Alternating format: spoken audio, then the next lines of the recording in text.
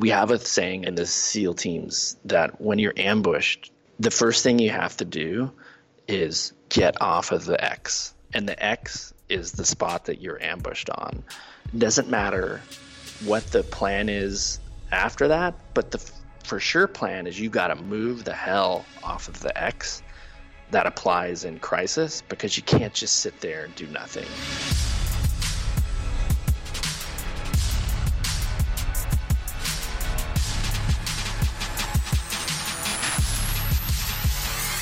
Hello, this is Julie Masters, and you are listening to The Next Right Thing, a mini-series from the Inside Influence team designed to provide some actionable certainty in uncertain times. Now, are we still in uncertain times? Oh my goodness, yes we are. I don't know about where you are in the world, but here in Australia, lockdown is easing, new pressures are coming in, more questions are emerging than we have answers to, and no one really knows what the state of the economy, what the state of community is going to look like for the next however long. And so here we are.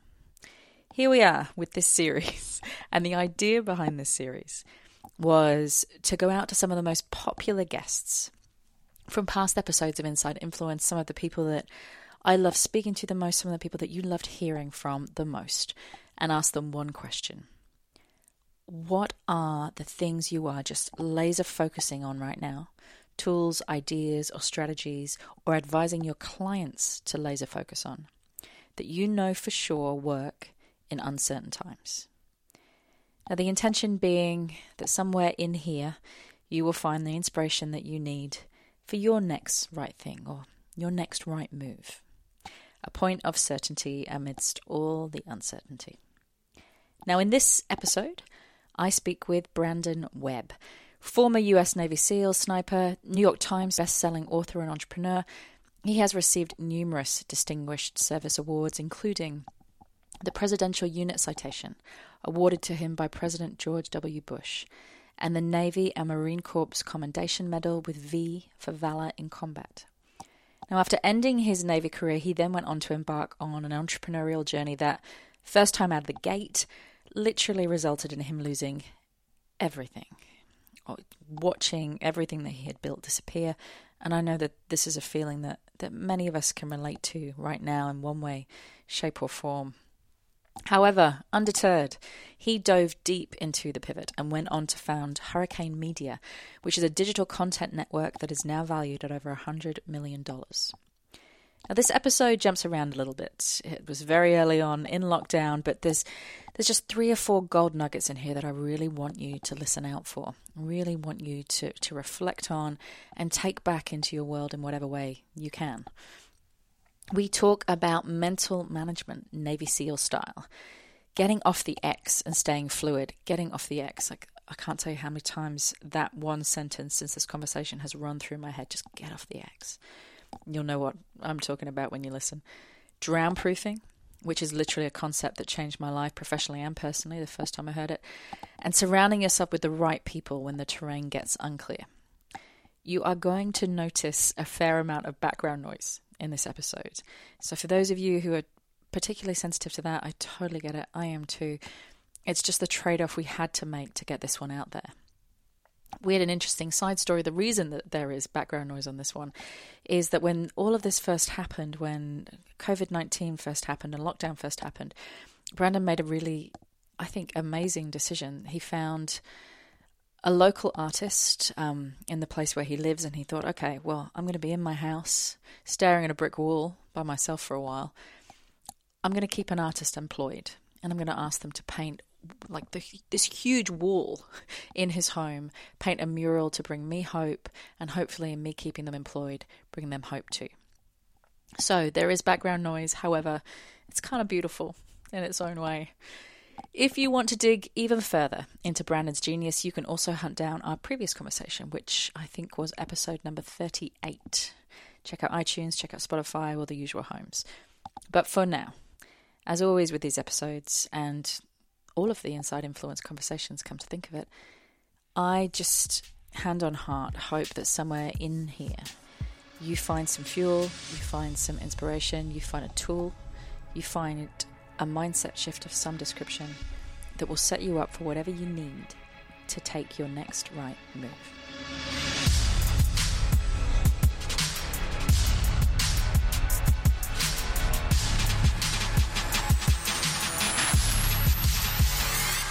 Hello, Brandon Webb. Welcome back.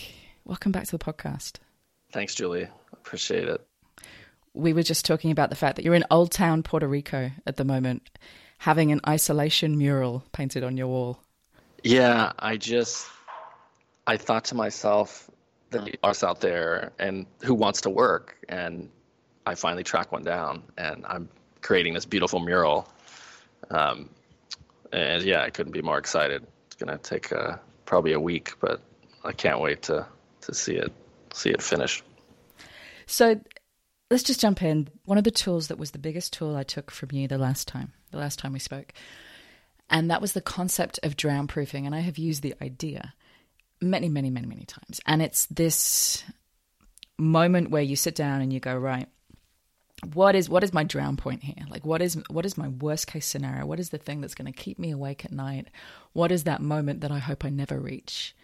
Look at that, get familiar at it, and go, right, I'm ready now.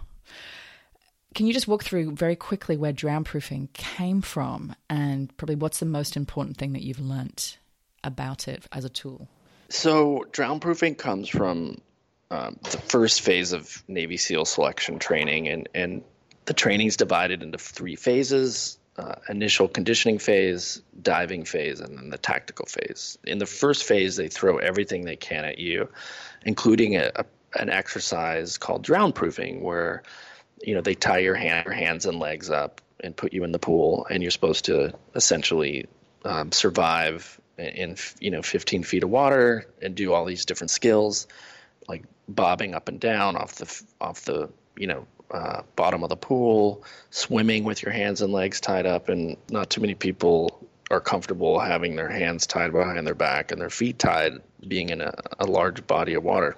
And so it's supposed to throw you in this like really bad situation, right? So I think to your point, I do think it's smart to kind of check your demons, right? Like, what are those worst case scenarios? And this is something that's not like you do once and forget about, and life is good. Like, I had to do it myself last year, but I think running through that exercise, it just gives you clarity and confidence, because it's just not sitting there like on the top of your mind or in the back of your mind gnawing away at you. You're just like, okay, I've done it. I've made peace. I know what it looks like if it does happen, whatever the scenario is.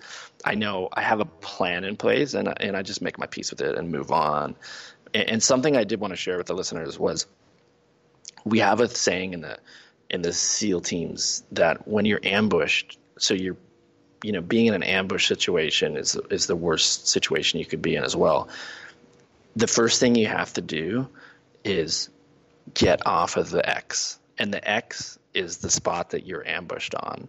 It doesn't matter what the plan is after that, but the for sure plan is you got to move. You got to move the hell off of the X, and I feel like that's a lot of people. That applies in crisis, because you can't just sit there and do nothing. Even doing something is better than doing nothing. You just have to get to move forward, and then you could kind of like plan and adapt. But the most important thing is you got to stop, wallowing in place and being paralyzed in place. You got to get the hell off the X, and the people that don't get off the X get shot and killed. So. I love that. Get off the whatever is freezing you. Just move. Like, it will not be perfect right now. Nothing is perfect. The environment is not perfect. Move. Just keep moving. Even the energy of moving will bring in the next right thing. You have to continue to move forward, right? Like, the people I see really affected by this situation in a negative way are paralyzed, where they're just not doing anything, or they're just in despair. Like, they cannot get out of this narrative in their head of the world's going to hell, my life is over, my job is gone. Instead of going, you know what, this is the first time in the world where I can kind of take a pause, self-reflect, on my own life, on what's going on, and maybe use it as a chance to reinvent myself.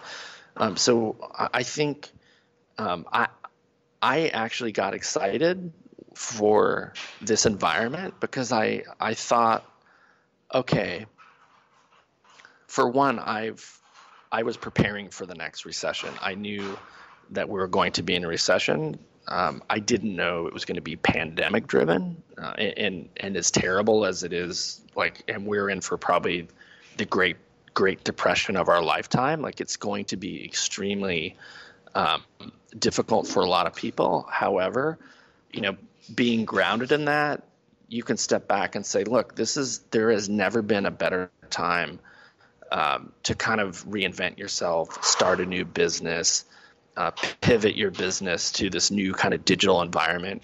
I, with a partner, started a whole new business line. Like, we saw that there's a huge gap in the marketplace for kids' vitamins. We literally took that concept and we just today sent in the packaging artwork for a U.S. manufacturer. Talk to me about that innovation process. Talk to me about, that's a very fast pivot, way, way out of the ballpark of your, I'm assuming, comfort zone, but definitely your business zone. What was the initial process of that pivot, and how did you move that quick? My first job as CEO is, okay, let's stabilize the business, we all agreed to take a salary reduction across the board, so we didn't have to do any layoffs. Got the business in a really stable place. And then I said, okay, guys, let's make one side bet here. Like, let's figure out, what's going on in the marketplace where we can leverage our skills, because what we're good at is marketing on the internet, direct to consumer. So we know we can do that well. Where are the opportunities? And so it took us 2 days to gather some data. We had 3 different categories we're looking at. One of them was nutraceuticals, and we figured out, okay, kids' vitamins. We got the data back. It's a totally untapped. It's an untapped market. There's a couple big companies, like dinosaur companies, no innovation. And then we said, okay, now we know we can market it. Can we get the product? And so, as we were looking at calling up private label manufacturers in the U.S., I started thinking about, different names for vitamins, and, we knew we were going to market to kids. And then, I had this idea, and don't laugh for anyone that's seen that Tiger King series on Netflix, but I had not watched that series, which is a train wreck. I've seen the advert for it. It looks like a train wreck. Oh God. Yeah, it's very entertaining. If you need to kill some time, I highly recommend. But I ended up buying tigervitamins.com. My daughter's an artist. I had her do the logo, the initial kind of inspiration logo design. She's done the initial Instagram ads for us, which has been amazing. And so the team loved it. We found a supplier in New Jersey that could make it all natural for us and in a gummy format. And we applied for trademark, and then we're off to the races. I want to stick with that pivot point because I feel like I was actually texting a friend of mine who's a CEO yesterday, and we were both saying that we feel like pivot is the most used, possibly overused word in business currently, and for good reason. Yeah. So I want to tie it into what I was going to talk to you about next anyway, which was getting a team to move forward quickly and with certainty in an uncertain environment. Now, obviously, your background in the military, that would have been a huge skill to have. You need people to be able to change direction fast and with certainty in an environment that sometimes they may know very, very little about, or the absolute basic fundamentals about. How, using that background and also what you've just done, because I think a lot of people are struggling at the moment with, I want to move fast. I know we need to move fast. It's my skin in the game. But I'm really struggling getting my team right now. They've got so many things they're adjusting to. They're adjusting to their lives. They're adjusting to working from home. They're fearful. They're fearful for their jobs. I'm having a real difficulty getting them to move as quickly as I know that we need to move. What have you learnt about that as a leader? A part of what I really made sure I did in the first couple weeks was over communicate, in the sense that I was saying, look, we got this. You guys are totally taken care of. We're financially secure. Everyone's getting paid, and in fact, the future is going to be really bright for us. Like this year, we will have an up year for sure. I want to finish with a question now. I haven't prepped you for this question at all, so I apologize. I should have done. But just off the cuff from your gut, what's the next right thing for you at the moment? What are you looking at as the next right thing? This kind of self-isolation is, I've taken it as a gift, right? So I'm really thinking through, like, what's the next move I make in my living situation, in my life, call it lifestyle. I love New York City. I love the energy. I love Puerto Rico. But as my kids are getting older, I'm just trying to like think through, what's a healthy place for me to be living and working in the world. And we live in this amazing time where, you can literally work from anywhere in the world. So I'm just kind of like thinking through that right now. Just again, as a leader, making sure I check in with my team, even on one-on-one basis every week, just to make sure that they know that we're going to be okay and that we do have a plan charted. It's something I'm doing on Mondays, like reinforcing, hey, this is what the next year looks like and the next 2 years after that.